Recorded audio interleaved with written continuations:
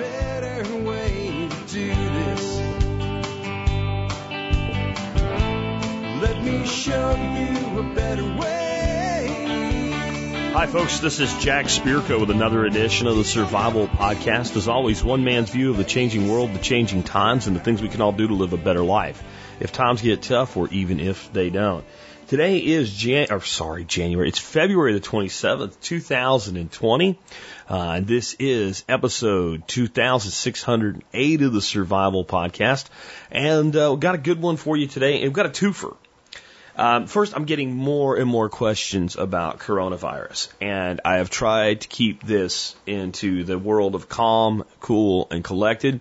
There are some things that I think you should be doing regarding coronavirus, but there are also things I think you should have done anyway, and some things I'd like you to know and how you might not get suckered into spending, your life's savings on an N95 mask or something like that.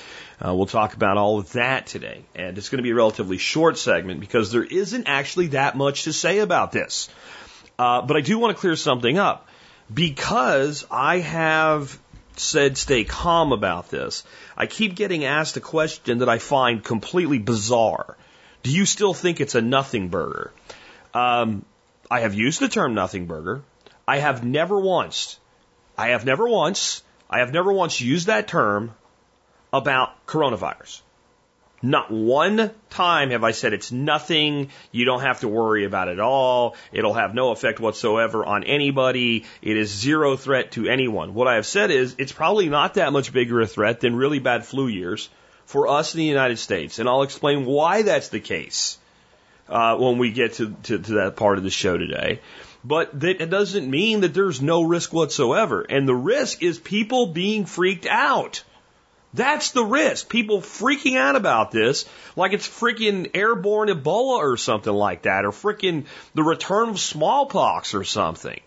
Freaking polio and smallpox hybrid into a weaponized freaking virus. That's how people are acting about this. And it is being used to sucker you out of your money, especially in this industry. It is being used to sucker you out of your money and scare you, and it needs to stop. We can rationally say this thing is something to at least pay attention to and not act like a bunch of, and I'm going to use a word some of you don't like. We used it a lot with Curtis yesterday, but here it comes. If you don't want to hear it, skip ahead 30 seconds, okay? And stop acting like a bunch of fucking fucktards, okay? Because that's how people are acting about this. And it's ridiculous. It is ridiculous on its face. It is stupid. It is moronic. And if you look, all of the people who are telling you, oh my God, it's going to happen, it's going to be awful, all this stuff's going to happen, they're all selling you some kind of shit to go along with it, aren't they? Right? See, this is one of the reasons I kind of stayed out of the product world when I got into prepping. Because I didn't want to ever be tempted to not let a good crisis go to waste when it came to monetizing something. And some of these people that are in this industry that you think are really, really big time, I'm going to tell you flat out, they're barely surviving on an ongoing basis. And if it wasn't for a big peak in revenue that they get during one of these crises, they would be out of business. If we go too long without a crisis, they don't have a business. I'm telling you, there's people that have at least at one time or another been connected to this show that fall into this world. And I'm just saying, if they're hyping it, go elsewhere for your information. And it'll all make sense when I cover that part of the show, which will be short, maybe 20 minutes-ish. Then I'm going to switch to, instead of what I need to talk about, what I want to talk about right now, which is this concept we've been bouncing around of micro CSA. And the two subjects are not related, but in a way they are. Because coronavirus's biggest threat is economic. That's the biggest threat there is from coronavirus, economic. And so what do you do in a time when you might have economic problems? You build a business. What do you do at a time when things might get good? You build a business. You build a business, you build a business, you build a business. And if you're not going to build a business, then you build self-sufficiency. And so the stuff I'm going to talk about with CSA today, which again, I don't even think that's the right word for it, but I don't have another word for it yet. I honestly think that it will be very beneficial to anybody that's concerned with providing food for themselves. Because some of the crops we're going to talk about very, very high in nutrition, not high in calories, but in nutrition. Remember, one of my philosophies with self-sufficiency and homesteading, permaculture, etc., is in general, unless you have the space, the time, the resources, you're going to have to make a decision as to what you do. Grow your nutrition by your calories. And if you're going to grow your calories, look at rabbits and quail. Those are your two easiest answers. Easy button on that. And if you are worried about having to be able to, let's say, self-quarantine for like a month, which you might have to, I'm not saying it's likely. I'm saying it might happen, and specifically in some parts of the country, it might happen. That, like, even if they don't make you, you'll decide that it's just easier. If you can produce your own food, you're better prepared for a pandemic. If you can produce your own food, you're better prepared for an economic recession. If you can produce your own food and sell it to other people, you're more prepared for an economic recession or good times. Remember, this show is always about building a better life if times get tough or even if they don't. And that's the way we approach everything, and the fact that there is some disease somewhere in the world doesn't change what we do. And the reason I have not been saying more about this is, one, I don't want to contribute to the hype. And two, I expect that a member of this audience could be home for a couple, 3 weeks and not starve to death. If you are a member of this audience, I expect that of you. And if you're not there, I expect that you're working to be there as soon as possible. And if this gives you a little kick in the ass to get there, great. But every one of us should be able to just take the car keys, throw them in a drawer, and not leave the house for 30 days if we had to. And that's kind of the duration I've always talked about, and it'll make sense to why that duration still makes a lot of sense during something like this, when I get to it. But before I get to it, I want to remind you, like this show and the work that I do, you can help support us by becoming a member of the MSB. That's the Members Support Brigade. And all you got to do that is go to thesurvivalpodcast.com, click on members, and sign up. It's $50 a year. And I'm big on value for value and giving a customer more value than they give you in money. That's winning business right there. That's why this business has been stable and growing for over 12 years. Crisis come, crisis go. We keep growing because we didn't build it on hype and crisis in 2008 when we started. We've always been this calm, cool, collected thing. So you use the discounts, and you know what? You do really well by getting your money back plus some. So if you buy a membership for $50 and it saves you $100 a year, why wouldn't you have it? Because it makes economic sense. That's what I like to do. I like to make sense, and specifically, I like to make economic sense. Today's discount vendor that I want to just remind you about, because there's so many companies in the MSP, people forget how much value there is there. It's a company I picked up last year called Fish Newer Fertilizer. It was created, or the product itself is created by composting fish manure and oat straw with a small amount of clay. The clay particles attract and hold carbon chains that otherwise would be converted to CO2. This increases the amount of organic material that remains in the product. The clay particles also provide an ideal environment for maintaining active micro life. Fish Newer is a natural source of plant nutrients in the form immediately available to be used by plants. It has no smell, and MSB members get 10% off all the Fish Newer products. I trialed this in my garden before I brought this vendor on. I took 2 beds side by side, used my full fertility program in both of them, and added the recommended amount of Fish Newer in the second bed. It was obviously better. It was like, my fertility is so great anyway. It wasn't like, oh my God, look at the difference. But you could tell which one had received the extra treatment and which one hadn't. The plants were more vibrant, they were more resilient, and they required less irrigation because they were stronger and tougher. And it was mainly, there's not like a huge NPK ratio in this stuff.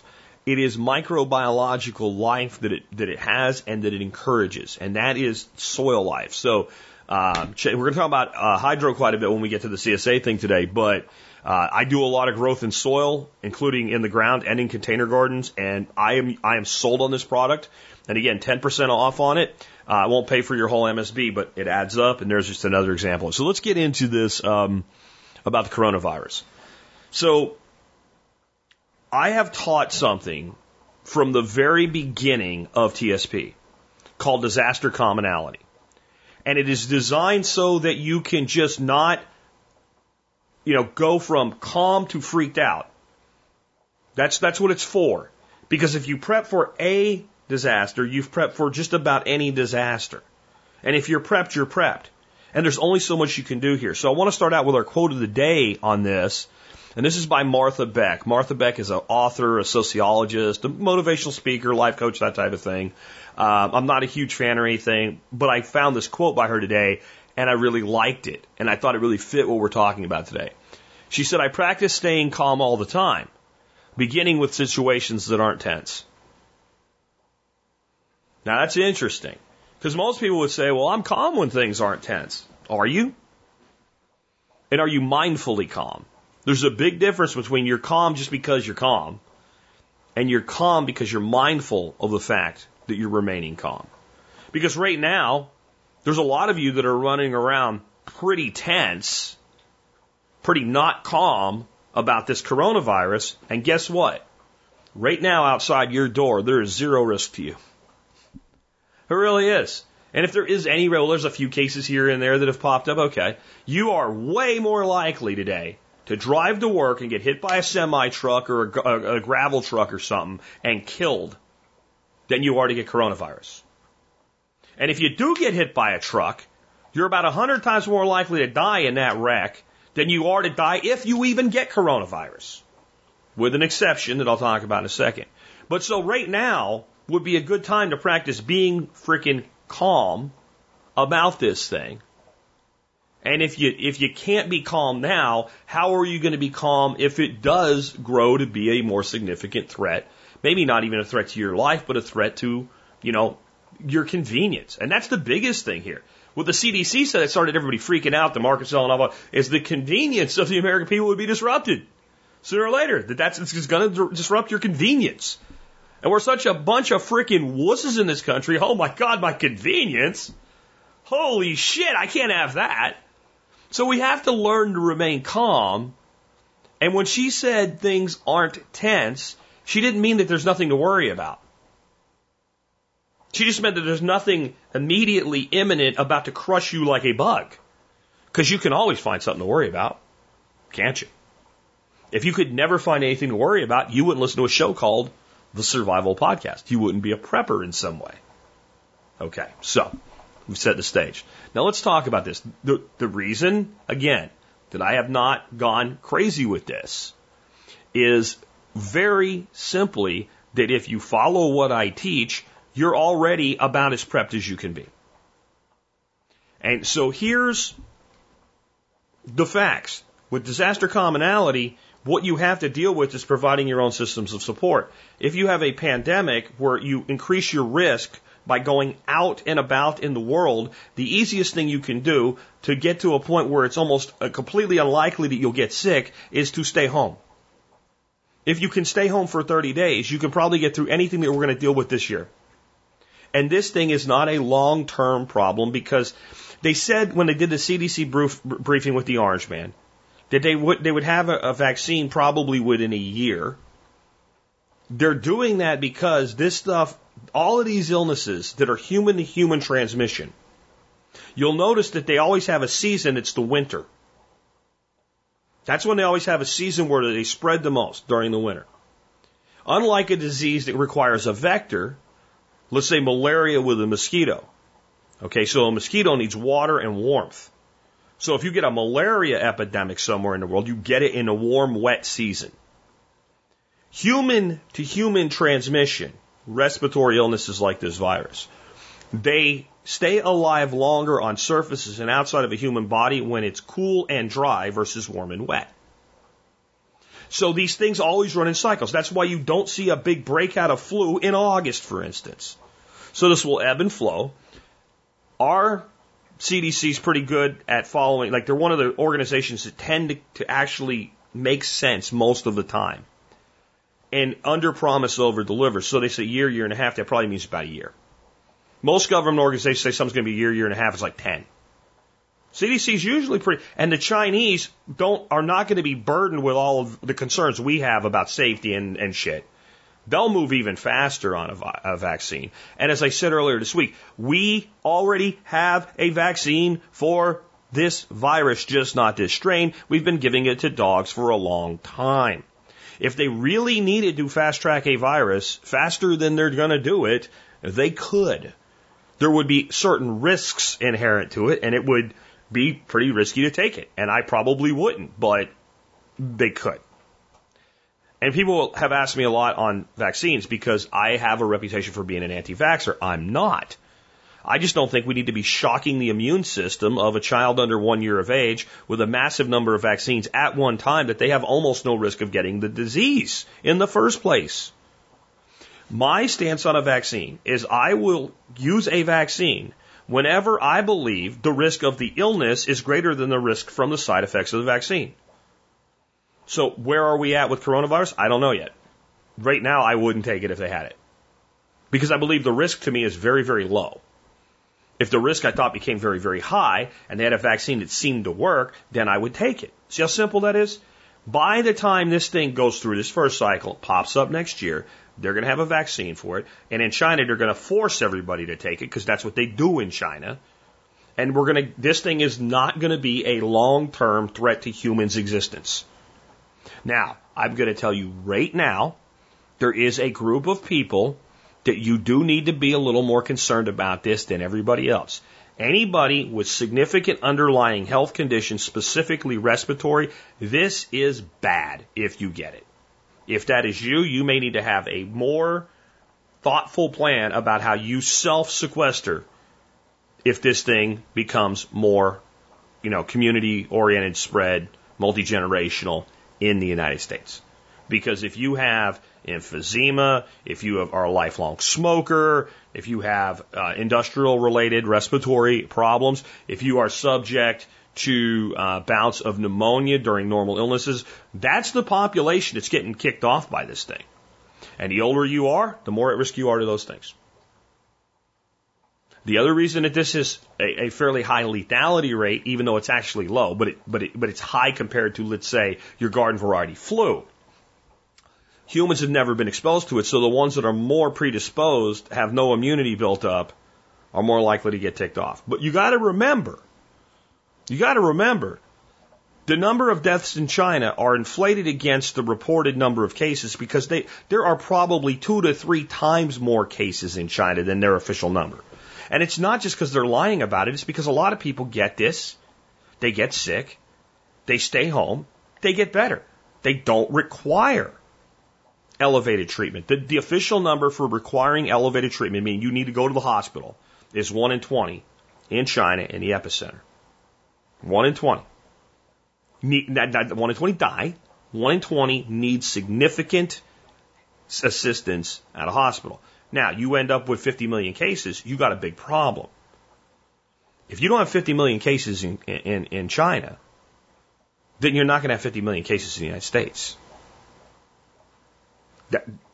And if you look at the population density of the places this is really hit in China, that makes sense. And you don't just look at how many people live there, you look at the way people live, multi-generational households, et cetera, like I've said before, and then look at their respiratory health. It's shit. So, they're setting the stage. Now, the reason I haven't pushed too much with this disaster commonality is because common sense preps are all you can really do. You ain't gonna treat it with fish antibiotics. You ain't gonna shove shark piss up your nose, right? You're not going to go build a bunker and hide in Montana over this. So, if you have the basic preps in place, maybe a few tweaks is all you need.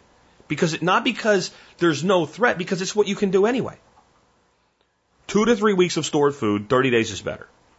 If you can stay home, so whatever you need to stay home for 30 days, if you got that, by the time it would get to a point where it starts to really be an issue in the United States, it's going to be ebbing out for the season anyway. And that's just on environmental conditions alone. Plus, we are a lot better at dealing with this shit than the Chinese are. The Chinese are very good at the authoritarian quarantine thing. Better than we are. But we are better at actually managing a situation like this. A lot better. Not a little better, a lot better. If you take maintenance medications, 30 days on hand maintenance drugs. By the way, this is what the CDC and everybody's saying too. Because they're actually somewhat competent on this. Now, see, again, though, who listens to this show that hasn't already heard me say 100 million times to do those two things? Next, reserve water, sure, but it's highly unlikely your water is going to be shut off. It's highly unlikely, and there is no reason to believe that our water supply is going to be infected with coronavirus. That's just not a thing, especially the way water's treated in the United States, the sheer amount of chlorine. But I recommend water filtration anyway. But having some reserve water is probably not a bad idea. I recommend that you keep some good multivitamins on hand, even if you don't normally take a multivitamin. And the reason I recommend that is if you do end up sequestering yourself, self-quarantining, and you're eating stored foods, and you're not growing a lot of your own food, or especially this time of year or whatever, there's a good chance that you might run into some nutritional deficiencies. And it would just be easier to pop a couple, 3 multivitamins a day during this period of time. And you should be boosting your immune system anyway. And boost your immune system with things like vitamin D, vitamin C, which you should be doing anyway. And next, have enough hygiene products. They always say feminine hygiene products. Okay, sure. But just in general hygiene. It's one of the most important things to keep yourself healthy, whether it's coronavirus you're worried about or anything. Soap, shampoo, deodorant, right? Toothpaste, etc. All your hygiene products have enough in reserve that you don't have to run to the store next week to get a tube of toothpaste. I mean, what else do you think you're going to do? Except not keep calm. Next up, I want to talk about some misconceptions and some potential alternative solutions, though I'm not really ready to say either one of the two alternative solutions are definitely going to work. But they're good to know about. Number one, right now, the smartest people on planet Earth, as soon as this started, went out and bought as many N95 masks as they can, and they sold them on eBay to suckers. That was the smartest move you could have made here. And I kicked myself for not seeing it, but I wouldn't do it anyway because I'm not that guy. I'm not the guy that does shit like that. N95 masks will filter 95% of particles 3.3 microns, 0.3, 0.3 of a micron or larger. Coronavirus, specifically novel coronavirus 2019, is about 1.5 microns, a little bit smaller than that. Half the size of what an N95 mask will filter. An N95 mask is actually great for preventing you, if you have coronavirus, from spreading it elsewhere. Because even though the virus is smaller, when you're breathing, it's bound up with your snot and your spit and your moisture and your breath and whatever, and it's pretty good at keeping it in.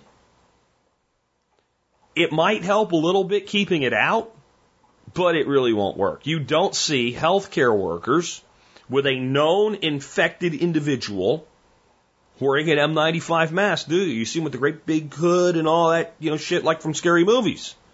You know why? Because that actually works. So don't go out cashing in 401ks to buy two N95 masks for $25 like I saw yesterday when I checked into them. Don't do it. They are more for preventing spread than protecting you. The next thing is, and I don't know how well this would work for coronavirus, but it works reasonably well for other viruses. Any surgical mask, which they're dirt cheap, misted somewhat frequently, because it wears off over time, with a highly antiviral essential oil. Now, don't go out and become a freaking MLM distributor of essential oils tomorrow because I said that, please. But the reality is, essential oils do some things well. And I remember one study years and years and years ago, this is like pre-internet, there was a group of hospitals over in Europe that began misting lavender essential oil in the hospital itself. It made the hospital smell nice. It smelled like lavender. And they had this massive reduction in secondary infections in the hospital, just from doing that alone. Just from doing that. And I would say probably the two to start, and I'm not saying this works, please understand that. I'm saying this might be effective. And based on my background and my knowledge of herbal medicine and essential oils, I would say if I was going to try this initially, the place I would start would be a combination of lavender and bergamot. They're both been proven to be highly antiviral. Now, does that mean it'll work? No, but it means it may provide some protection. And my guess is it might provide more protection than an N95 mask. Because you have something that actually will actively kill the virus. However, how much do you need? I don't know. Will it work? I don't know. But what I do know is it won't hurt anything. It won't hurt anything. There's also some research out. I'll put a link in the show notes. A researcher up in Canada, he looked into this for SARS and Ebola, and he believes very strongly that Q-certain, which is a nutritional supplement, though they call it a drug in the article, interesting that, could be highly effective at treating coronavirus. I've generally found things that are highly effective at treating something are highly good at preventing it. So Q-certain is something you can look at. I have a link in the show notes where you can, basically find it on Amazon. I don't have any particular brand or anything. I just link to the general thing because people might have a hard time spelling Q-certain. This is a compound common in certain plants, but I wouldn't try to get it just from the plant because you would need a much more concentrated dose, something to keep an eye on. What it doesn't say there is anything about the dosage, what the quantity would need to be. I actually take a significant amount of this because it's good for blood pressure and heart health. So I'm already taking this because I work with Dr. Stephen Lewis with Green Wisdom Health, and that's one of the things he already has me on. So I take this a significant amount of it on a daily basis, and it doesn't cause me any problems. It's already approved for human use. You can buy it over the counter. Don't go swallowing a bottle of it or acting retarded over something with it, but it may be worth looking into because that's something that you can get. It's cheap, and it's available, and it's safe. Next, remember, if people do start going crazy with food and cleaning out store shelves, that's where everybody's going to go first. If you feel you need to shore things up a little bit, you can order food online. I'm not saying that won't take the secondary hit. I'm saying it won't take the first hit. So if you see the panicked mob starting to really pick down the shelves at the grocery, and you think, I need this, this, and this, remember you on Amazon Prime, Amazon Fresh, Thrive Market, etc. There's lots of options right now. They won't be the place people go to first. Good to know. For all things. And I know it's stupid to hear it over and over again, but yes, wash your hands. I am tired of the supposed experts telling me to wash into my hands, sneeze into my sleeve, etc. Okay, listen. Sneezing into your sleeve is not to protect you. It's to prevent you from spreading virus. But if you're sneezing into your sleeve and you have coronavirus all over your sleeve. So let's get a little context on that little stupid suggestion. Okay, I guess it's better it's on you than in the air, but the way if you think you have coronavirus, you need to not be out and about, not just sneezing into your sleeve. But washing your hands. Washing your hands is one of the most effective disease prevention strategies that there is in all things. And that's especially true whenever you go out into public. You probably don't have a lot of coronavirus hanging out in your cupboard at home. You probably don't have a lot of coronavirus hanging out in your garden. But when you go out and about, as these cases do increase in number, and they will increase in number at some level, we just don't know how much yet, the potential for exposure, that's where it is. And our biggest risk is going to be, and you want to think about this too, you may end up deciding you need to pull your kids out of school for a while. Because that's always these diseases, how we end up with them. Because we shove these kids into schools, they're all sitting right next to each other. Kids have terrible heart. We call them snot slingers and rugrats for a reason, right, guys? And then they bring it home and they infect you. So think about that as well. But above all, don't effing panic. And stop listening to anybody who is panicking you. If you're listening to somebody and they're using terminology like, I'm telling you what is going to happen. You know what? Bullshit. No, you don't, or you'd be rich as F. And most of these people pushing this stuff hard right now, selling fear to you, I'm telling you, they stay on the edge of broke. Because this industry, if you don't build what you're doing in it right, is feast and famine. And that means whenever an opportunity for feast comes up, they have to lather it up as much as they can, and they're all fighting each other to get as much as they can out of it. So if you're getting your information from anybody that's amping you up about this, get your information from somewhere else. And remember, practice keeping calm when the situation is not tense. That's right now. These people make me more tense than the virus. And I'm telling you, every time you get in your car, you have a better chance of ending up through a windshield and dead with a yield sign in your face than you do of dying from coronavirus this year. That's a mathematical equation. All right? Okay, so let's move on from there. Part 2, this part I want to talk about today. Ideas for vegetable and herb varieties for a micro CSA.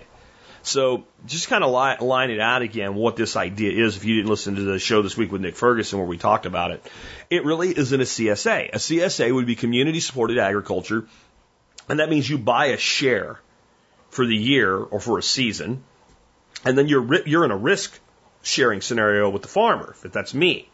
So I say, well, this is how much I'm going to sell a share for, and that share is 2 boxes of food a month, every other week or whatever, or every week during season, or whenever I have it, available or whatever. And if I have a really crappy year, then you don't win, you lose. You risk shared with me. And a lot of people starting these CSAs, and it's why people like our guest yesterday, Curtis Stone, hate them. There are people that are starting CSAs, they've never successfully farmed. And I find that to be highly reprehensible and irresponsible. So I'm using the term, but it's not what I really mean. A food buyers club, a group of regular, consistent customers. That's what I'm talking about here. And the way I envision that this might be the best way for this to work would be to have, as long as you're not trying to hide the revenue, you have everybody pay online through a customer portal. And everybody's in that portal, and maybe you have an initial membership fee. Because I think there's some value in that. That allows you things like packaging and materials that we're going to talk about here in a minute to buy all that, maybe even hold it as a deposit or something like that.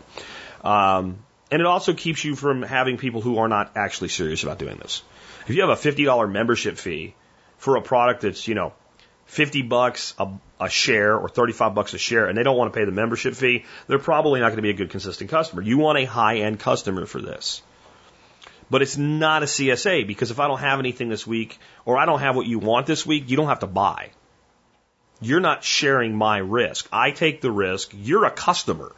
Customers should not share the risk with the companies they buy from, right? I don't think so anyway. I think that when you're giving me money, I should have a guaranteed return to you, right? So there's some keys to making this work.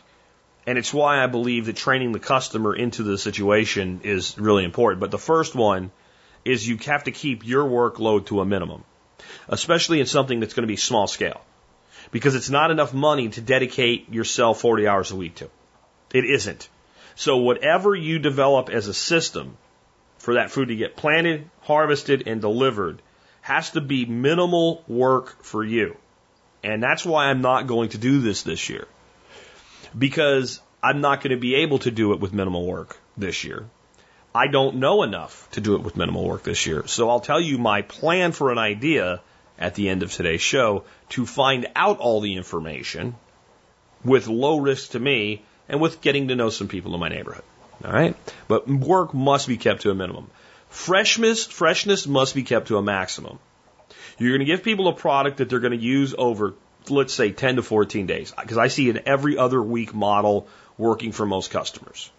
I see $100 a month for produce being something most people, again, that are, because I know there's people that live on $100 a month for food.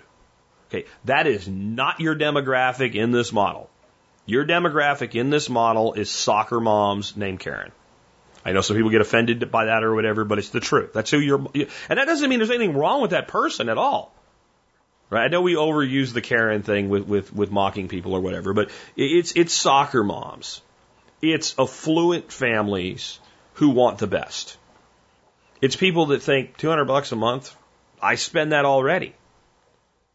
That's the person that doesn't affect their life. And if I still have to buy some things from the store because they can't provide everything, but I get all of this and it's unique and different and it's fresh and all, That is what you're looking for. You're not selling to poverty here. And there's two things you cannot sell to.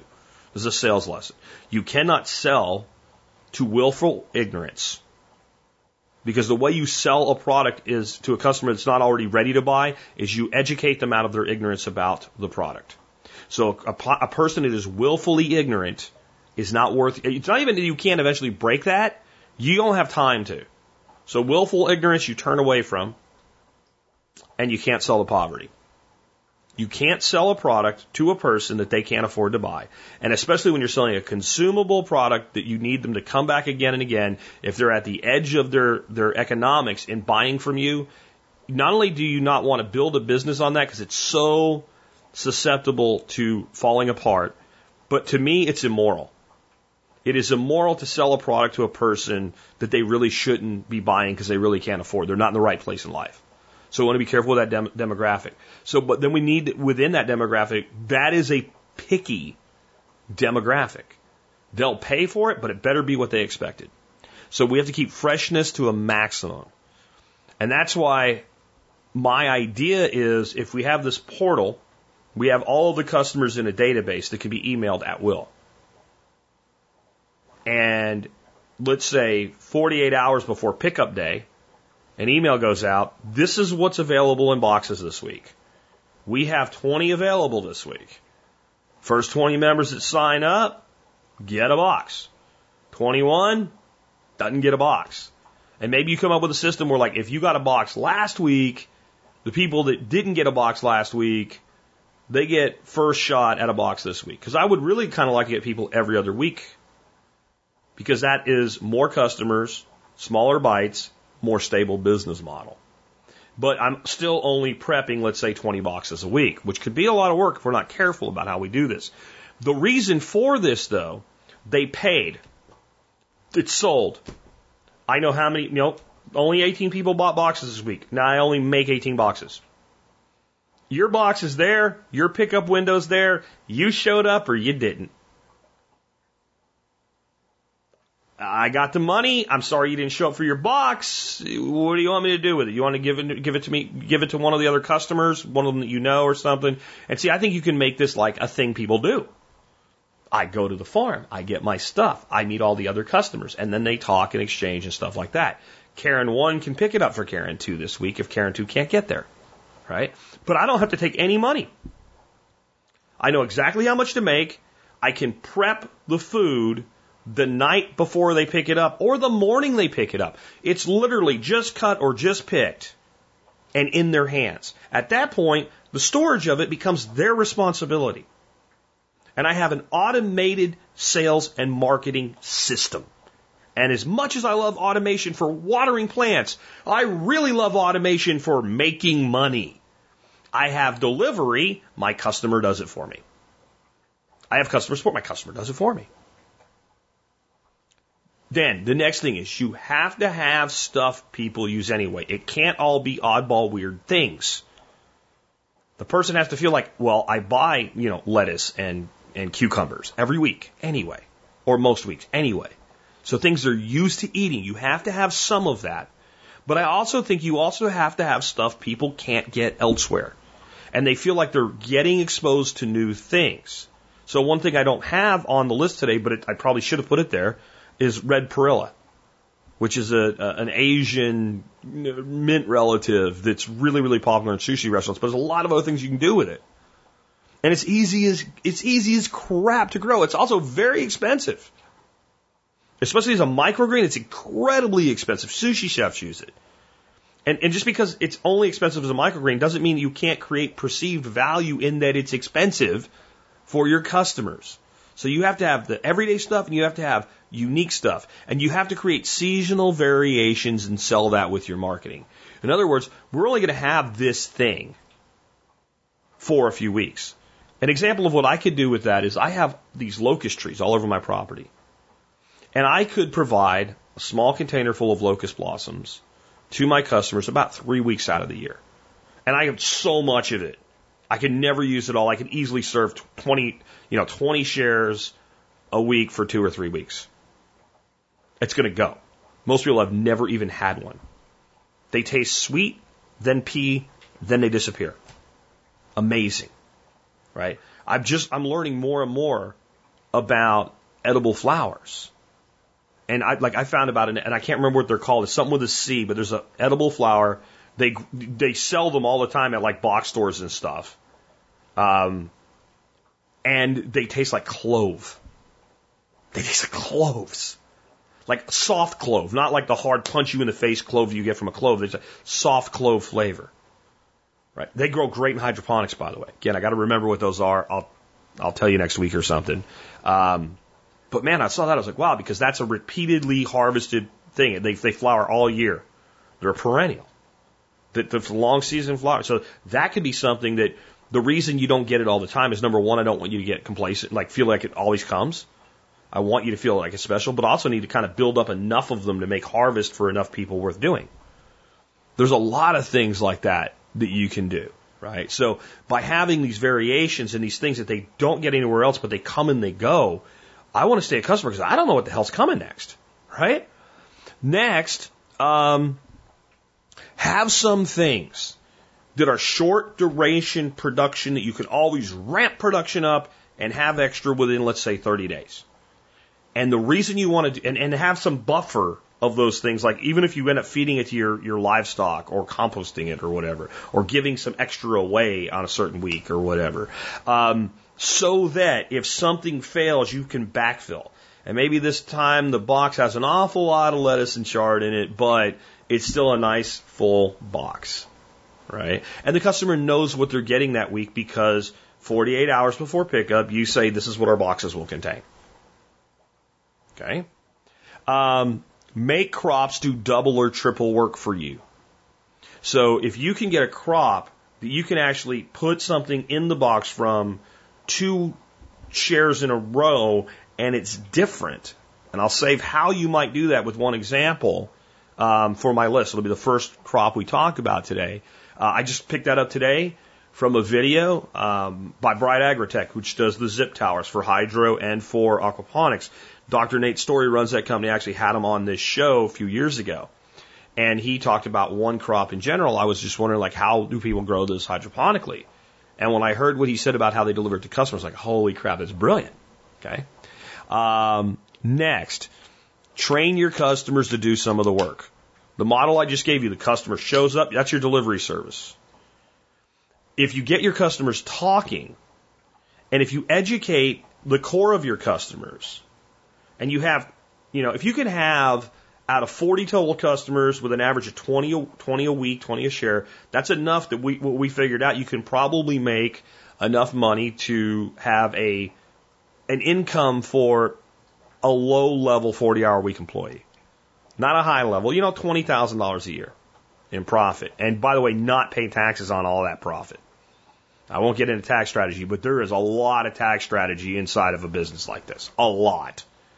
But we want to train those customers. So if we can get maybe 5 of them to be really educated, really conscientious customers that almost see themselves as your partners in the business, even though you don't pay them, the odds are that anytime a person is at pickup that has questions or concerns, at least one of those 5 is there. Those are our love customers. Those are the ones when we have extra. Hey, would you like some extra romaine this week? We grew some extra to make sure we had enough. And that's the customer you do that for. Hey, do you want to stay a little bit today? I want to show you some stuff we're working on. That's that customer. You want to cultivate that customer as much as you cultivate your product. And if one of those customers is there and somebody's like, what are these? Before you can open your mouth, I'm going to tell you, those people love to do what they do. Oh, those are radish microgreens. And just taste them.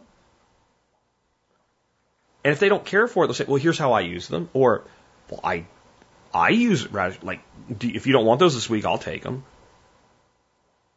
And, I have extra of this. Would you like this instead? They did broccoli and radish. My family loves the radish and the broccoli, but I'll trade you my broccoli for your radish. Try how are those? And over time, you start to figure out, if there's a crop that people don't generally like, stop providing that. But then that takes that all away. How do I use this? How do I cook with fennel? I can give you 10 ways, but if Karen 1 is telling Karen 2, 10 ways to use fennel because I already told Karen one, and Karen one likes to talk. I'm keeping my mouth shut. So now I have a system where people pay in advance. I don't have to exchange money the day they show up. They pick up. They all live close to me so they can pick up for each other on days when one can't get there. Customer service is happening automatically.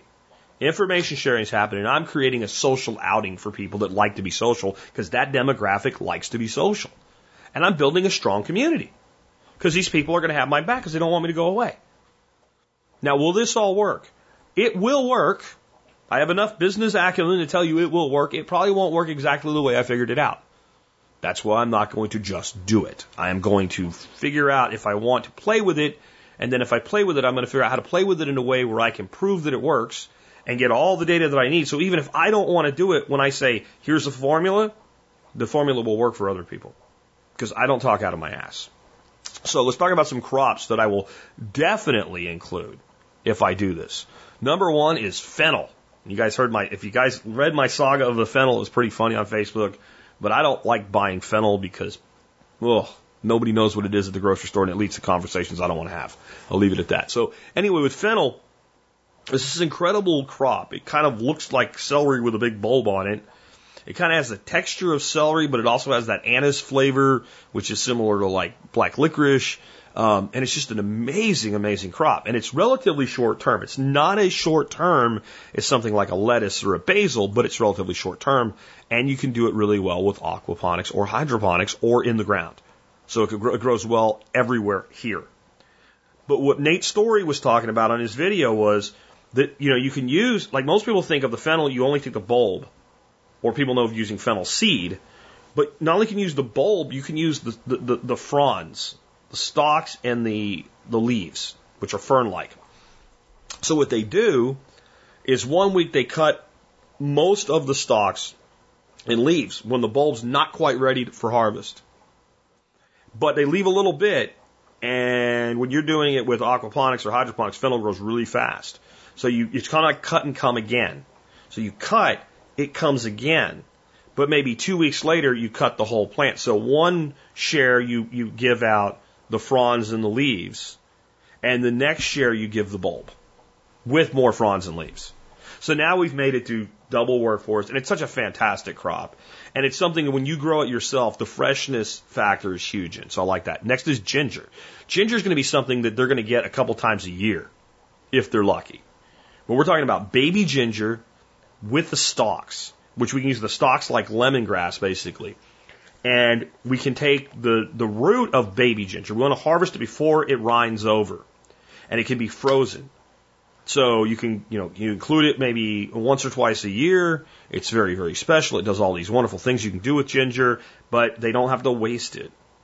They can take it, they can put it in their freezer, and they can grate it, and they can put it back in the freezer, and it'll keep all season long like that. So that is something. And where are you going to get baby ginger? Unless you're getting it from a market, local grower, you're not, because it doesn't ship well. You need to, harden it off if you want to ship it. And they never ship with the stalks and the leaves. So you can also then take a whole bunch of the leaves, dry them out, and make a tea. And you might include other herbs with that tea, like a ginger mint tea would be awesome. Mint is really easy to grow, by the way, I'm just saying. And ginger mint tea might be like, that's cool. But if you take those, you jar it up, you put it away, and you wait till that kind of lull in the season when you don't have special stuff. And that's when you go pull that out of storage, because it stores forever easy. And then maybe, like this time of year, wouldn't it be amazing all of a sudden, everybody's still like waiting for the ginger to come back. And then you have this ginger mint tea in your box. That's the type of thing that I'm talking about here. Next up, red vein sorrel. This is a product that most people have never even truly tasted. Most people think they have because it's a big thing in salad mixes and all now.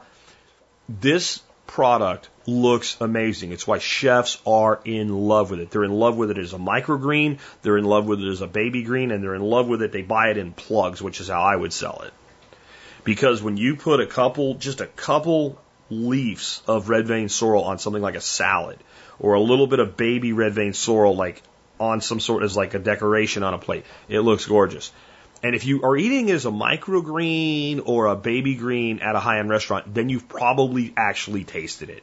If you're buying a spring salad mix that has red vein sorrel in it, I promise you, if you pick that leaf out and eat it and you know what it's supposed to taste like, it doesn't taste anything like red vein sorrel is supposed to take. Because it loses its nutrition and its flavor very quickly. It just, when you pick it up and you look at it, it just doesn't look right. It's floppy. And they usually do like a light saltwater wash of those vegetables and a good dry, and that keeps them fresh longer. And there's some things you can do with your vegetables we won't get into today when you buy them from a store like that actually extend their service life. So they look okay, but they do lose flavor. Red vein sorrel I would grow as a plug. I don't know how exactly yet, but it would be sold roots on and something keeping the root stamp, either in a bag, a container, something that keeps the roots moist, and use it this week. Don't try to save it till next week. Use it this week. But I would also, as you're bringing customers in the first time, it's one of the things I would pinch a leaf off and say, try this. Especially if you're doing it aquaponically or hydroponically. As good as it is in the soil, in a hydro system, the sorrel I'm growing now is the most amazing tasting sorrel I've ever grown. And I've been growing this plant a long time. I've had seeds for it as item of the day. And it tastes like lemon. It tastes like fresh lemon, and it looks awesome. Now, I've learned some things as I've been doing this hydro stuff. That's why I'm doing it. The best way to do the sorrel that I've found is a fairly decent sized pinch of seed to your plug. Because that way, at 30 days, I've got a plug that, yeah, it's, 6-8 inches high. But it also has a lot of leaves because it's actually a lot of plants instead of a plant. So that's one that go with a significant quantity of. The next thing is, and I still have to work on this because it's still a long-term crop for me, but once established, it's like a year of cut and come again. And it's celery. And most people have never eaten celery that tastes like celery. Because the celery that you eat from a store does not have a lot of flavor. And they tend to throw away the part that has the most flavor, which is the leaves on the outermost stalks near the top. And the reason it has the most flavor is it has the most exposure to light. Because the way they grow celery is they hill sandy soil up around it, they tie it. That's why it doesn't come in like a flailed out, plant. It comes like a tight bunch. It doesn't grow that way. It's called blanching. So your outer stalks get light and your inner stalks get no light, and it is sweet, but it's lacking in celery flavor. And so when you grow a celery as a cutting celery, and you do cut and come again with it, you get lots of flavor. And again, this is an educational process. You want to educate your customers. Don't throw those leaves away. Take those leaves and add them to your salad or add them to your soups and cook with the celery. Because one of the things that really blows people away that I'll do, for instance, is I'll just cut, real highly flavored celery and just do it as a roast vegetable or a quick saute. And people can't believe what it tastes like. So there is that educational process. Now, there's also the uniqueness, and we talked about the pink Chinese celery. Baker Creek sells it. It's very expensive for seed, especially if you grow at quantity like this. I guess if you grew some long enough, let it go to seed, you could get an assload of seed for free. But if I can find the right celery that grows well, that is like a red or a pink or something other than a typical green, it's what I would use because now it's unique. And what's even better then is to grow enough of a green celery and a colored celery so that now we go and we pull, we don't have to have a ton of this for people. Maybe it's 4 or 5 stalks or a share this week. But if we can pull two or three red ones or 2 or 3 green ones and bundle that together, people love color. So that would be a definitely, and I've had some pretty good luck with it so far. Now, the easy button for celery is go buy celery, eat it, and plant the base. And you can grow a lot of it that way. But I'm still working on that one. But it's something I would like to include because it's something people are familiar with, but you would be giving it to them in a new way. And people dig that. Chard. Swiss chard is one of the easiest crops to grow. It's a crop that's sold in almost every grocery store. People do buy it, but a lot of people don't know what to do with it and don't realize what an amazing vegetable it is. Almost every single person who's a gardener that has talked to me like about growing things that are not everyday things, one of the first questions I have from them, do you grow Swiss chard? And if they say no, I'm like, you need to grow Swiss chard. And I've had people say things like, where has this been all my life? I go, it's right in the produce section. It's not an unusual vegetable. It's just not something we generally think of as a vegetable. You don't generally see when you go to a restaurant and they say, pick two sides to go with your steak, like sauteed Swiss chard. You should, but you don't. You usually see baby chard in salads or baby chard or chard microgreens in high-end restaurants. But I don't even usually see chard as a cooked vegetable. I'm telling you, you take chard, you take the leaves off the stalks, you chop the stalks up like celery, you saute them until they just begin to soften, you wilt in the leaves, drizzle a little olive oil, maybe some garlic with that. You do that as a side dish. Almost anybody who's open-minded to eating vegetables anyway is going to eat it and like it. But the key with chard then is we want multicolor. And chard is one of our things that once we establish, we have a cut and come again. We do have to plan for, especially if it's in a hydro system, it grows really great in hydro, but it's going to eventually get a root mass that's so big it needs to be fully harvested. So we have to plan succession and successing it out. The good news is it's a crop with the kind of bulk harvest and repeat harvest of celery, but the best I've done with celery, it's a little bitty plant in 30 days. The best I've done with Swiss chard, it's big enough you could harvest the whole plant as a bundle in 30 days. Now, I've never done that till this year, and I've only done it with hydro, but I have had good luck with chard my whole life.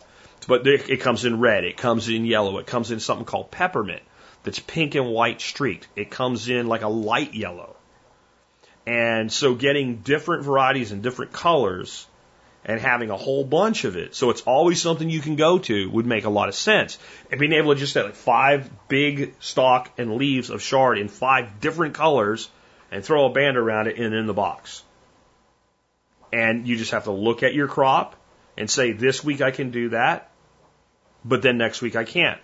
Or this week it's edgy, getting everybody a really nice harvest, but next week I can do it for everybody, so I'm gonna hold a week. And it holds beautifully. That's the thing. The bigger it gets, the better perceived value it has.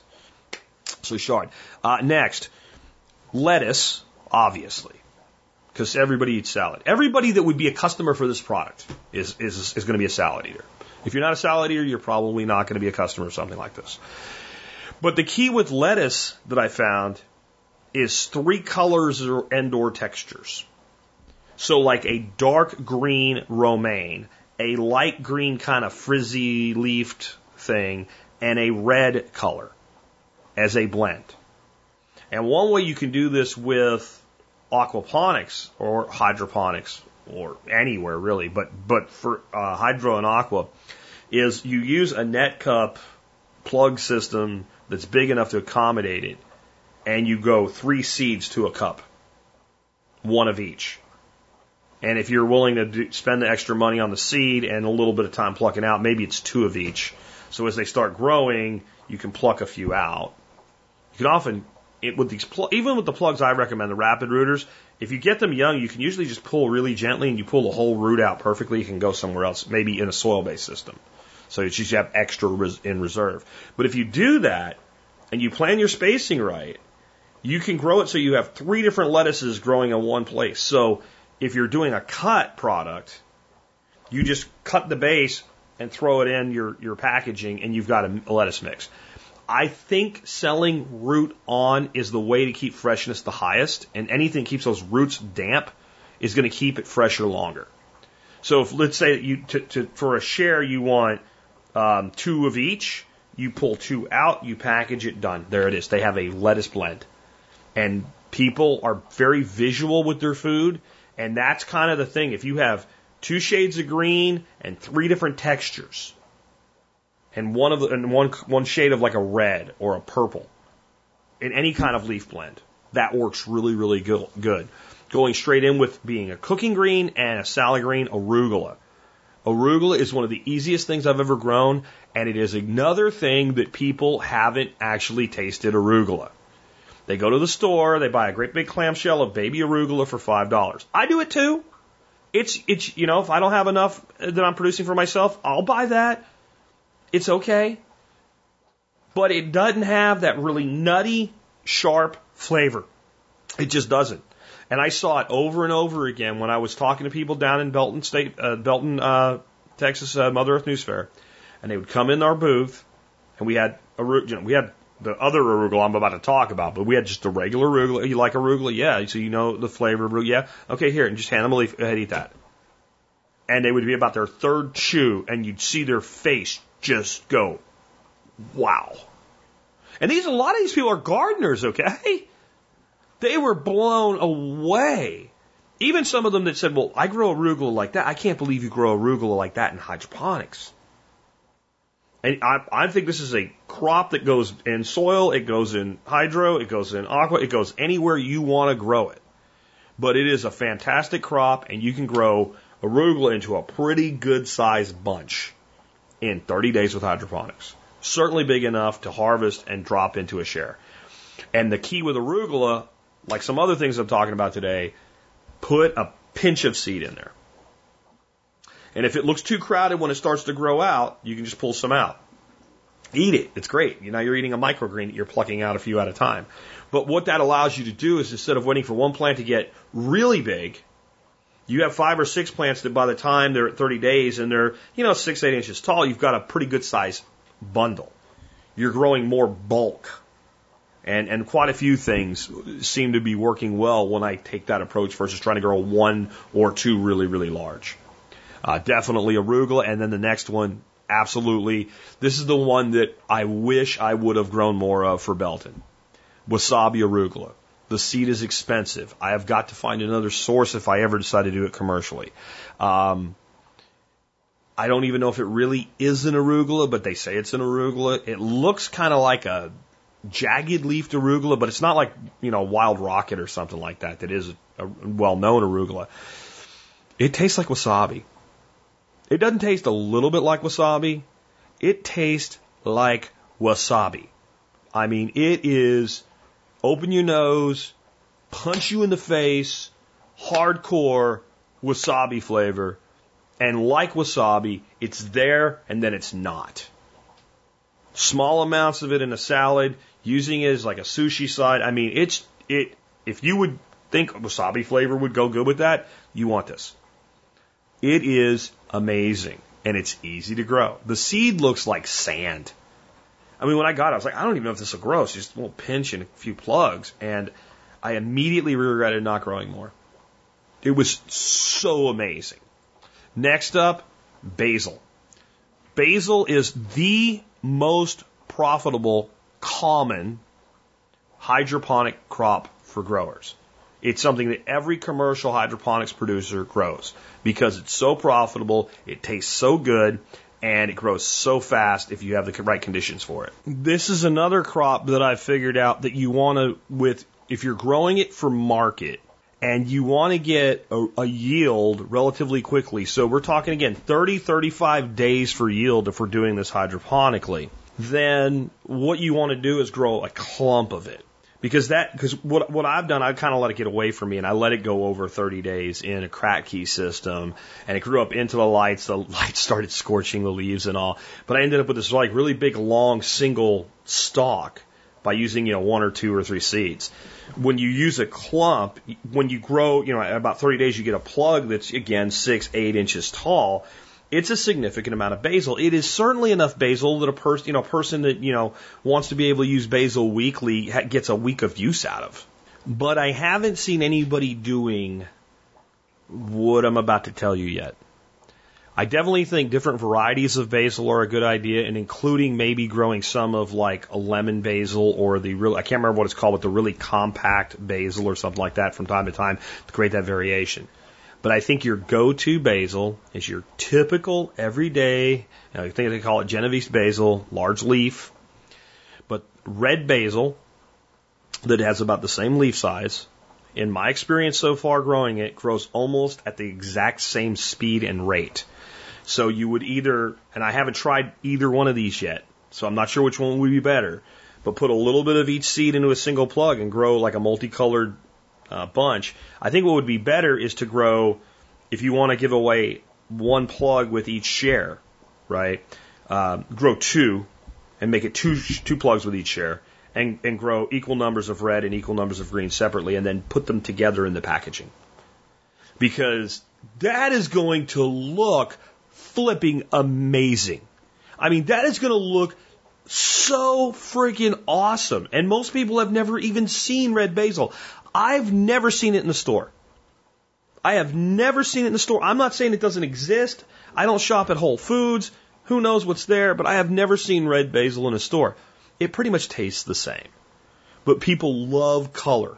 If you go into a produce section in a really high-end grocery store, you'll notice that they spend a lot of time thinking about the order in which they place the food so that your eye sees multiple colors and multiple shades. You'll notice they don't put, all the red, yellow, and green and orange peppers in a pile, even if they happen to be charging the same. They separate them. They don't do that for your convenience. They do that for your eyes. Wow, look how much is here. Whenever you see multiple colors, you see more stuff in your head. That's how we're wired. That's how human beings are. So if we take basil, we put the red and the green together, well, we've got something that looks really cool. And if the person's like, well, I want to do pesto, well, you can do pesto, but if you want it to have the green color, just use the green for pesto, use the red in your salad, or what have you. But that would be, I think, something that would be really a differentiator. Microgreens. Microgreens are something I think if you're going to do this, you have to do microgreens because you have a guaranteed fixed production that will always be there. You can always ramp it up, and you can always include a little bit more microgreens this week if something falls apart on you. So far, the ones I've been growing in my hydro farm that have worked really great for me, broccoli, borage, radish, cress, and sunflower. So let's talk about these. Broccoli is broccoli. And you got to think about your seed. Kitwanza seed and Johnny Selected Seeds are the two places I generally get the best pricing on microgreen seed because you use a lot of seed. It's a significant expense. But broccoli, it's broccoli. And it's about 10 to 11 days, even with it being cold out in the garage for me right now. And I could speed that up if I left it inside longer and stacked longer. I don't want to get in how to grow microgreens today, but it's something that easily I could make sure that there's always a portion of broccoli microgreens available to my customers if I was doing 20 customers. Easy. Borage. Borage is something, John Dowie turned me onto it. I don't even know what to say about how amazing it is. It tastes like cucumbers. It tastes like cucumber and a little bit like melon. And to me, it's a good thing year round, but my God, what an amazing thing as a micro CSA grower to be able to put, a significant portion of borage in the share for the week in February. And have that person go home and Karen 1 goes home and invites Karen 2 over for dinner. And Karen 2 is not a customer yet. And she makes her a salad and she puts borage microgreens, among other things, in it. And Karen 2 eats it and goes, where are the cucumbers? Oh, it's not cucumber. It's borage. I get it from this farm down the road. Really? Can I get in on that? I don't know. They have a limited number. You see what I'm saying? Like, that is one of those things that will blow up a customer base for you because they just, where the hell do you buy that? And it's incredibly easy to grow. It's bulletproof once you know how to do it. Radish, I'm in and out on radish. It's fast, it's easy, it's cheap. Not everybody likes it. I think mixed with some other things, it makes an awesome burger blend. It would be something that maybe I would do occasionally instead of frequently. Cress. This is garden cress, or wrinkled, crinkled cress would be another variety, but just garden cress. It has been really easy. I'm growing my third tray of it. Right now it's almost completely grown out and ready for me to start eating again. It tastes like watercress. It's got that bite, that peppery nasturtium bite that watercress has. But you can grow it as a micro because you can get the seed affordably enough to grow it as a micro. And it's a beautiful little microgreen.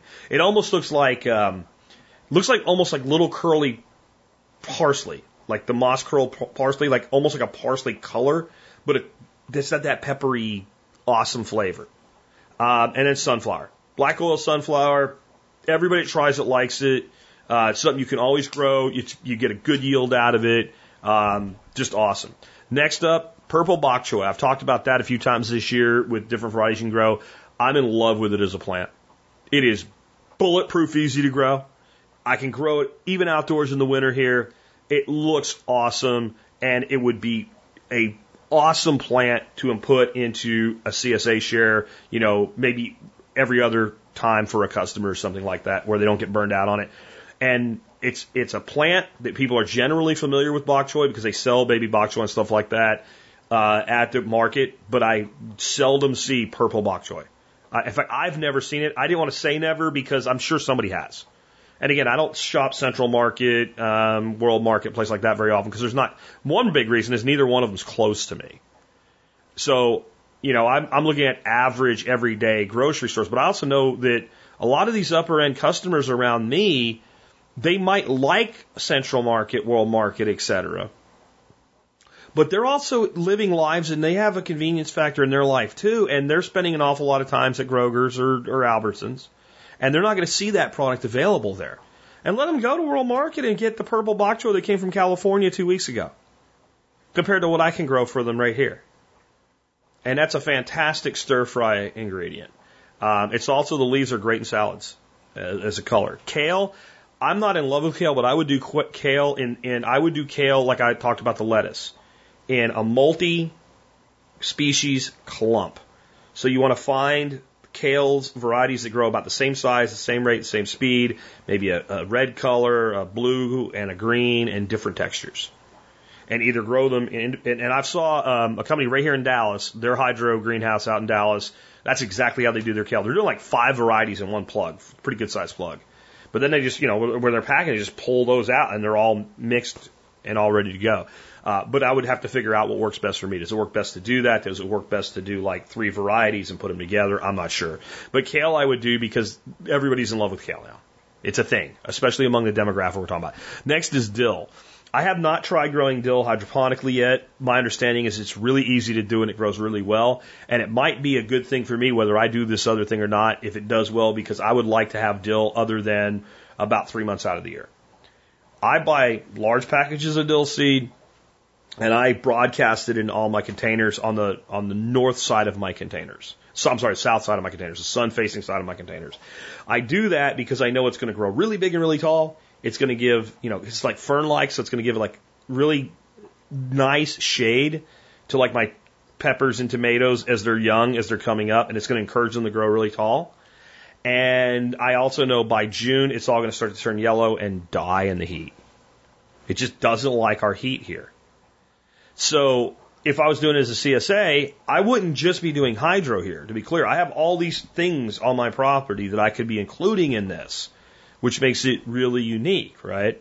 But I might do it hydroponically, and then I wouldn't do it all the time. I would pick like a couple months out of the year that are out of season for local dill and grow it then and make it fun for people. I think that's a big part of this. Cucumbers, peppers, tomatoes. Wanted to make sure that I included those for you here. Cucumbers and peppers, I can grow the shit out of them. People like them. That's all there is said to it. If I really wanted to, I could grow more peppers than I could, even sell if I had a CSA like this. Right now, I grow, without even trying, more peppers than we can use and give away.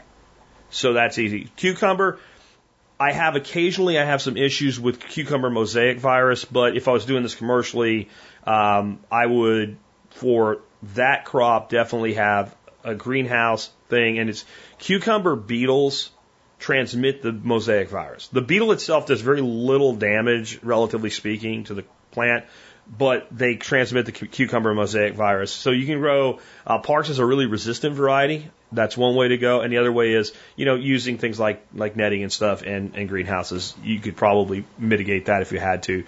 Tomato, I want to provide that because people love tomatoes and people would expect it. But it's a very blight-prone crop. So I'm going to be playing with tomatoes with hydro this year in various ways to see, can I crack that and would I be able to do it more long-term? And then there's another thing you can do there. See, this is where you got to be creative. Like I have this time of year where I get stupid amounts of cherry tomatoes. If I was doing it commercially, even small scale, I would probably be able to outproduce how many I would give away during the productive season. Well, I've trained my son to cut cherry tomatoes, or my grandson to cut cherry tomatoes in half, and I have a 9-tray Excalibur.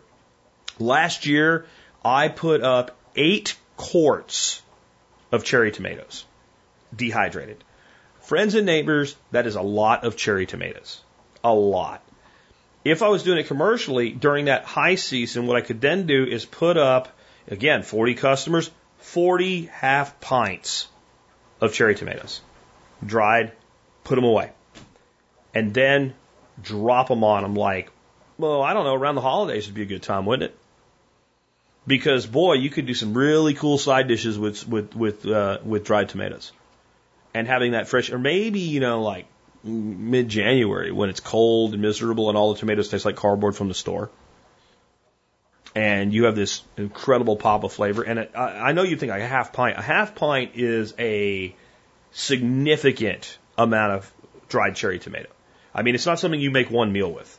I guess you could if you were making sauce out of it, but I generally use a small handful in sautés and things like that because when they rehydrate, of course, they get bigger. So that would be another thing. I'm going to give you a couple bonus ones here. I had these 16 listed, but I'm going to go ahead and give you a couple bonuses. I thought I was going through this. I mentioned cress as a microgreen. Watercress is another thing I would grow because every bit of it that comes from a store sucks. And the only way for it to be good is it has to be fresh. And the fact that you can have it in a plug, boom, and it doesn't sit for 2 weeks before it's on a store shelf and get misted, which it hates, by the way. You could really do a great product with watercress for people. And it wouldn't be something I would do every week because it has so much, kind of punch to it that maybe you don't want to do it all the time. But it can be a very fast, productive crop. So you can plan it as something that comes and goes throughout the seasons. Next, I grow it right now. It's easy to grow. It's easy to propagate. If I wanted to grow a lot more of it, I could grow as much of it as I wanted. Horseradish. And that wouldn't be something that I want to provide all the time either. It might be once a year. And again, if you have the kind of like the every other week model going, then you want to grow enough that all your customers, at least all your customers that want it, could have some. And, you're going to put for a share maybe a single decent-sized horseradish fruit. It's another thing. Most people have never really tasted real horseradish. A lot of people really don't know how to use it. Now, it's a very strong-flavored crop. Maybe it doesn't play as well. I don't know. But if you're only giving it out once a year, your customers that don't want it are just going to give it to your customers that do want it. And they're not going to feel like, man, I got ripped off this week. Because it's going to be kind of like this extra thing. And it's really easy and really cheap to grow and propagate. Sticking with kind of the punch, right? Nasturtiums. Leaf and flower. My God, if you like that pungent flavor, they're amazing. They have that same. So the microgreen cress, the watercress, the nasturtium, and the horseradish all have some similarities, as does the wasabi arugula. So you can have kind of that flavor coming and going without it always being the same thing. Because with all the technologies available, some portion of those can be grown year-round. And because I gave you those couple bonus ones there, watercress, nasturtium, and horseradish, it brought my number to 19. I hate odd numbers like that. I'm okay with 15 or 25 or 5. I don't like 19 on a list. It just bugs me, right? It's my freaking ADD and Asperger's and whatever else. So, to make it 20, I kind of referred to this earlier with something like the locust blossoms. But I would just say wild edibles to make my list 20. Because I have a lot of stuff that just grows around here. And it could grow a lot more if I encouraged it. Right now it's more than I can use, so I just don't bother. Or I allow the ducks to have access to it where maybe I would not allow them to have complete access to it. So I could do once a year, again, if I have to spread it out every other week to get every customer, lamb's quarters. Because I have lamb's quarters everywhere. It's an amazing crop. Most people have never tried it. Everybody that I've ever made it for says it's delicious. Or I could take on any given week while lamb's quarters are, I have like 3 or 4 months where there's lots of it, but I have about 2 months where there's enough young lamb's quarters to where using it raw is an option. Adding it into a salad mix during the season that it's available. Because it's one of those things that, like, if you just think of it as a weed, it's just a weed. But when you take small lamb's quarter leaves and you put them kind of on a salad where they can be seen, they really set things off. I have a huge variety of wild garlic on the property. And primarily, I just pick the blossoms. That's not like a thing that would be hard for me to get more to grow. I've got wild hyacinth, which I don't know how good it is yet to use the bulbs, but the bulbs were something that the Indians roasted. You got to be careful because they tend to grow right next to camas. Camas, and some of the camas is known as death camas, but they're pretty obvious if you know what you're looking for. I think the problem came when it was, settlers and during the settling of the West eating what the Indians told them to eat and just going too fast without thinking, because that death camas, they call it death camas for a reason, but I don't know if that would work. But there are other things that just grow here. And I think that if you can encourage wild edibles on your property, that's another thing that you can then, it doesn't have to be, see, it's the thing where you go, like, it can't really be a commercial crop because it comes and it goes. But it can be part of a commercial enterprise, I guess, is one way to look at it. And there's a lot of other stuff I might grow. Amaranth is a vegetable, would be another one. But I think that's enough for today. My final thoughts on this are, I don't know if I'm going to do this. And the reason I don't know if I'm going to do this is because I have so many other things in my life. I really do. Like, I make enough money that I don't need money from something like this. But I also see part of my job is to be an educator. And I think when you start educating somebody to something that you haven't done, and you're not honest with the fact that you haven't done it, and you're not honest about the fact that you don't know, you're doing what's called talking out of your ass. And I think what ends up happening then is a lot of people get hurt, especially if you've been doing what you're doing a long time, where you have perceived authority, to where I can come out and say that something's going to work, and most of you would believe me because everything I've ever said would work, worked. Because I never said that something would work unless I did it, or at least I saw somebody else do it and made it work. I really don't know that this model works. So this is my thought on how I might sort of do it to prove it and get a good community built around here and maybe find someone that wants to do it. I'm thinking about maybe taking on 3 or 4 free customers this year. Once I get things kind of chugging along and say, you might not get a full box every week because it's free, so don't bitch. But just come by every Saturday or Sunday at this particular time, pick up the box, take it home and use it. And then bring your box back. Because that's how this model would work anyway. You have to use as much reusable packaging as possible. Zip top containers, whatever, not bags, but Ziploc makes like Tupperware competitors now and what have you. So that everything is, try to avoid single-use plastic. It cuts an expense and it's better for the environment and it sells well. And then you have like some sort of a larger Rubbermaid tub that everything goes into. And since everybody's getting the same, when somebody shows up, it doesn't matter what tub they get. There's none of this selecting, picking shit out. Hey Tom, here, boom. Where's Karen? Anyway, so and then they bring all of it back. It gets washed and it uses next week to package next week's materials. Right? So you need twice as much of that. So for 3 customers, you need 6 sets. That helps me figure out like what works best, what doesn't, what customers like. And I want people that would be honest with me, like, hey, if you were paying $50 for that last week, how would you have felt about it? If you paid $35 for it, how would you have felt about it? What did you like? What didn't you like? So that I have a reasonable test case scenario, and then I don't have to work that hard, because doing for that many people really is not a lot of work. And then maybe it morphs into something if I can get the grandkids doing it, or I can find an enterprising young person that wants to be part of something like this and provide the place for it to happen. Maybe it turns into a commercial enterprise, maybe it doesn't. I don't need it to. And I might not even do it that much. But what I am going to do this year is I'm going to grow more food than I've ever grown before, and I'm going to test market it some way to people. And by the end of this season, I'm going to be able to say, if you want to do this, here's not 20 crops to try. Here's 20 crops to do. Here's how to do it. And I want to be able to give that to this audience. Because when Nick and I ran just like bottom line, top line numbers on this, we figured out that market size of moving about 20 boxes a week can make a person about $400 to $500 in profit. And if you can't do that, you shouldn't. Like, that should be kind of where you should be at. Because, again, you're selling to a higher demographic, and you're selling to somebody that kind of has a vested interest in you not going away. And if you think about what I described today, where else are you going to get that? You know, and you might have to sell for more money, but in the end, you should be able to make $400 to $500 a week of profit off 20 to 30 people. Okay? Even going to the low end, you're around $20,000 a year. It's equivalent to a $10 an hour job. And, you know, there's a lot of jobs out there that pay better than $10 an hour. There really are. But for a family that wants one spouse to stay home, I think it's a real option. It's not the only option, but it's an option. The other side of it, though, is if you're working 40 hours a week to do this for 20 to 30 customers, and I mean 20 to 30 a week, whatever the customer base has to look like to maintain that, you're doing it wrong. This should be no more than 10 hours of work a week. And if it's more than that, you need to change something about it to knock it down to 10 hours a week.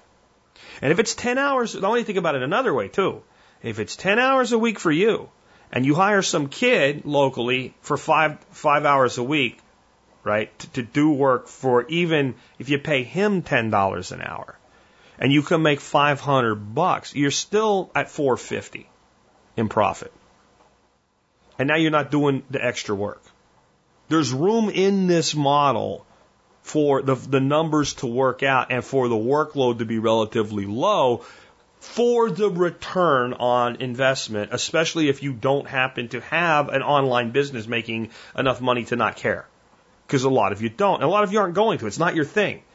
But this is something that is unique. There's an opportunity there, and you don't need that much land to do it. And a lot of you live like I do. Maybe not as ideally as I do, urban-rural fringe, but you got kind of urban-rural fringe going on. Somewhere not that far from you are people with money. And you have enough space to do a little more than they do. And they don't have time to do this. Because the kind of people we're talking about, either two-income households, there's a lot of those, but there's also the ones that, and I don't mean to be insulting here, but some of these people, I know the way this dynamic plays out. The mom in the situation, basically her job is she shops for a living. And I know that sounds horrible to put it that way, but I'm telling you, like when I worked up in Frisco and Plano and all, it was really evident. All you had to do is if you went to lunch and you went out during lunch and you looked at the people that were there was a certain segment of them, you're like, that's a woman married to a guy that makes a lot of money and she doesn't work. She's got her kids with her, whatever. She's wearing more money in clothing than I have in my closet right now. I'm not putting that down. If you do whatever you want with your money, and that's how you have to feel for other people. But her job is to go out and find stuff. And I don't mean that they actually decided that. Like, okay, well, your job, honey, is. No. And I don't mean she doesn't do anything. I'm not putting down housewives. I'm not at all. Right? You know, this old saying, we love our customers. You bet. I'm just saying this is how this person lives. This is the perfect demographic for this. Even though they would have what you would think of as a plethora of time, they are not getting on their knees and digging in the dirt and growing green beans. They're not going to do it. They don't feel that it's the best use of their time. They don't. Maybe it's not because they think it's beneath them. They just don't like it. Lots of people love to do this stuff. Lots of people don't. There's a lot of people, like my wife loves to grow flowers. She doesn't want anything to do with vegetables. She'll eat them. She doesn't want to do it. I don't know why. Doesn't matter. Like that's when you're running a business, your customer is someone that wants what you produce, but either can't or doesn't want to produce it for themselves. And that's the key here is that demographic. Because that person will pay a premium on that food and then go brag about it. And my other thing, like we talked about this week with Nick, if you want to be bigger than that, what a great place to start.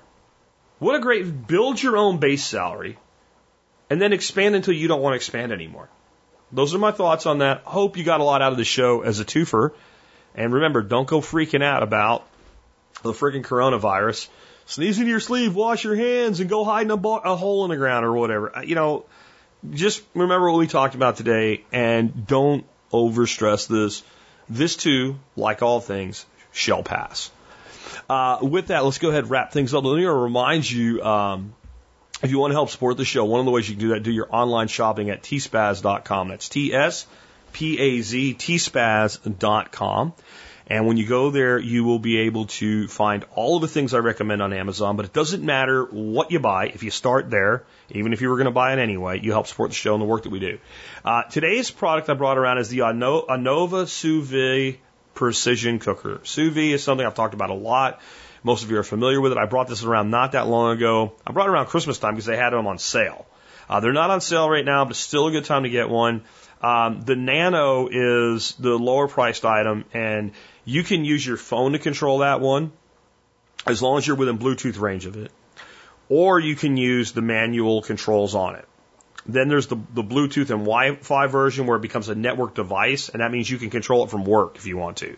And the reason you might do that is you could actually take your steaks, throw them in a pot or a sous vide container or whatever you're going to use, and you cook in bags with sous vide. So the food never touches the water. And you can set the temperature and you hold it and you make the best steaks ever. Right? I'm not going to say a lot about that today because I've talked about it a lot. But if you want to know more, read the write-up today on the Anova cooker and you can learn all about that. But with the network one, you could throw ice in that container and the steaks in there frozen, leave them there all day, and you get your hour and a half commute home, turn it on from work, and when you get home, all you do is sear it off, cook your side, and you're eating. That's why you would do that. But the big reason I brought this around today is something that happened on Facebook. One of my followers named Jenny posted a thing and said, I'm spending way too much on yogurt for yogurt drinks and stuff like that for the kids. And so I need a yogurt maker. And he got a recommendation. I'm like, you don't want a yogurt maker. That's a unitasker. Unitaskers suck, especially in a kitchen. It's a big, bulky thing that does one thing for you. And some people say, you can make yogurt with an oven or whatever, and you can, but look, if you want to do yogurt, what you want to do is you want to hold a certain temperature after you've inoculated the milk with other yogurt, basically, for a certain period of time. You know what holds the perfect temperature for a period of time? An Anova sous vide cooker. So let's say you're making it in jars. You fill your yogurt, your milk your yogurt infused milk in your jars. You put the lids on them. And you set them in the water with the sous vide cooker, and you set the sous vide cooker, I think 110 is what most people do yogurt at, and you set a timer. And you've made yogurt. How about making cheese? Pretty much the same thing, less time, usually higher temperature. I've got links to videos on how to do all this stuff today too, by the way, in the write-up. But you can make cheese with a sous vide cooker. You put one container inside the other, the water's on the outer container, your milk's on the inner container, you dial in the temperature you want to bring that milk to. You add your rennet, or if you want to make a quick, simple cheese, I do this all the time with vinegar.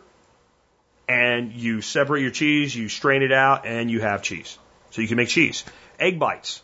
These things are all the rage. It's like Starbucks and other coffee places and stuff right now. They're expensive. They're stupid expensive. They're like little biscuits, but they're made out of just egg and cheese, and sometimes they have meat or vegetables in them. And I think they're like $5 or something. You can make awesome egg bites with a sous vide cooker. How about this? We're on eggs, boiling eggs, like soft boiled, medium, whatever.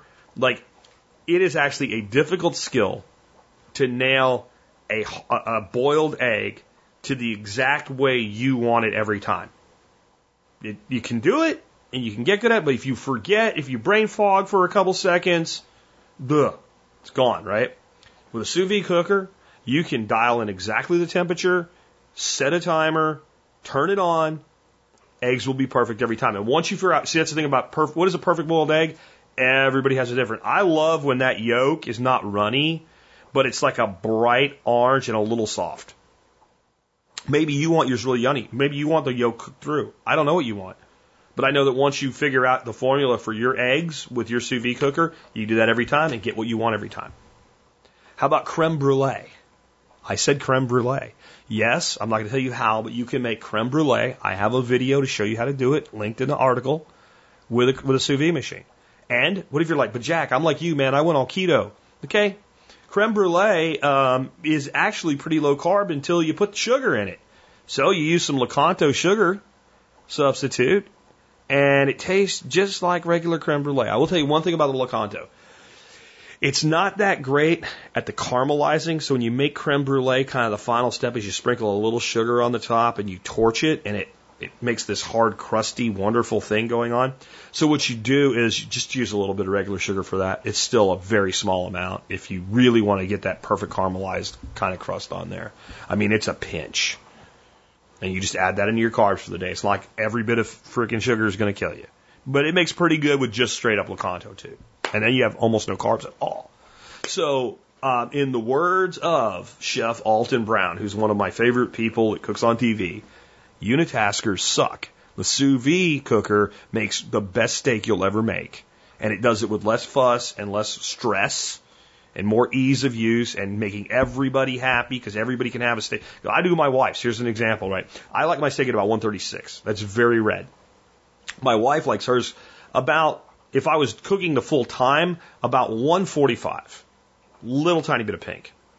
But since I want to finish hers, what I do is I take the two steaks, I put them in the sous vide cooker, I set it to 135 degrees.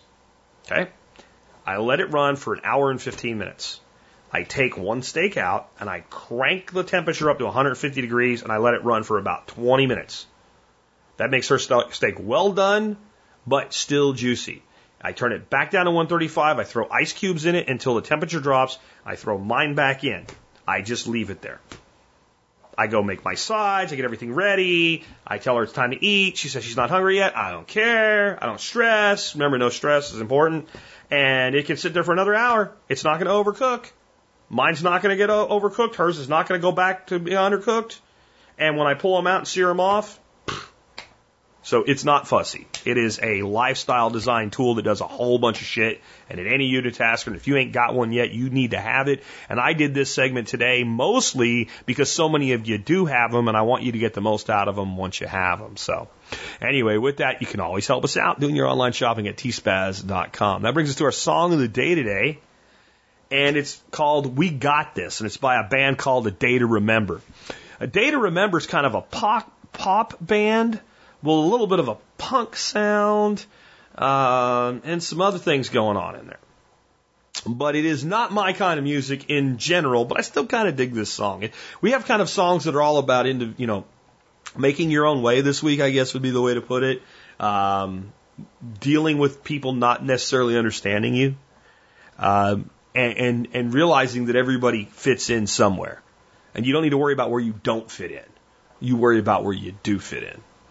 And that's kind of what this song's all about. When they were coming up as a band and they were mixing all these genres together, basically nobody wanted anything to do with them because they weren't like anything else. They would call that original. We're supposed to appreciate that. But they were a little like so many things that they were like, we don't know what you are. And this song, We Got This, is basically, hey, you probably felt that way in your life sometime too, like people just didn't understand you. I used to be the same way. Now things work for us. We got this, and we got this means that you're included. Even if your place you're not fitting in is different than ours was, right? And that's a very powerful message.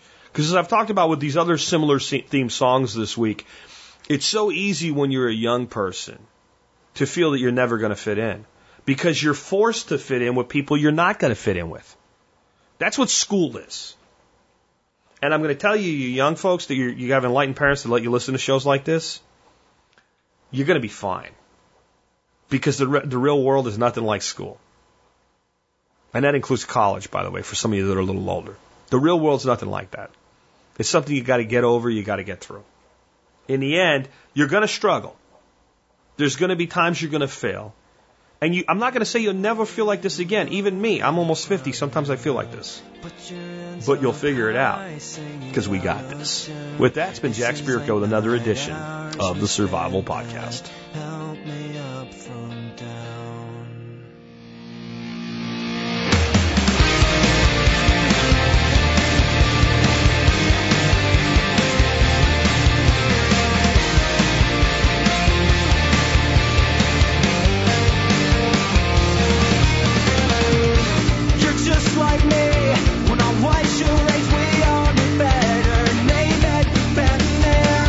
When I had a place that I could call my own.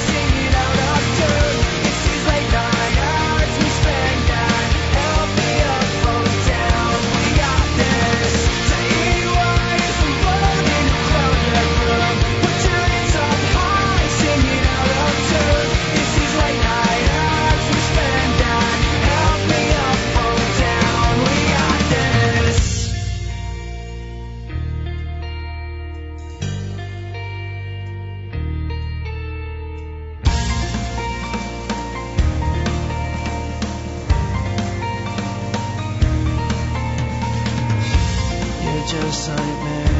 My luxury seems to get better. Trust me, I've been there. You're just like me. My luxury seems to get better. Trust me, I've been there.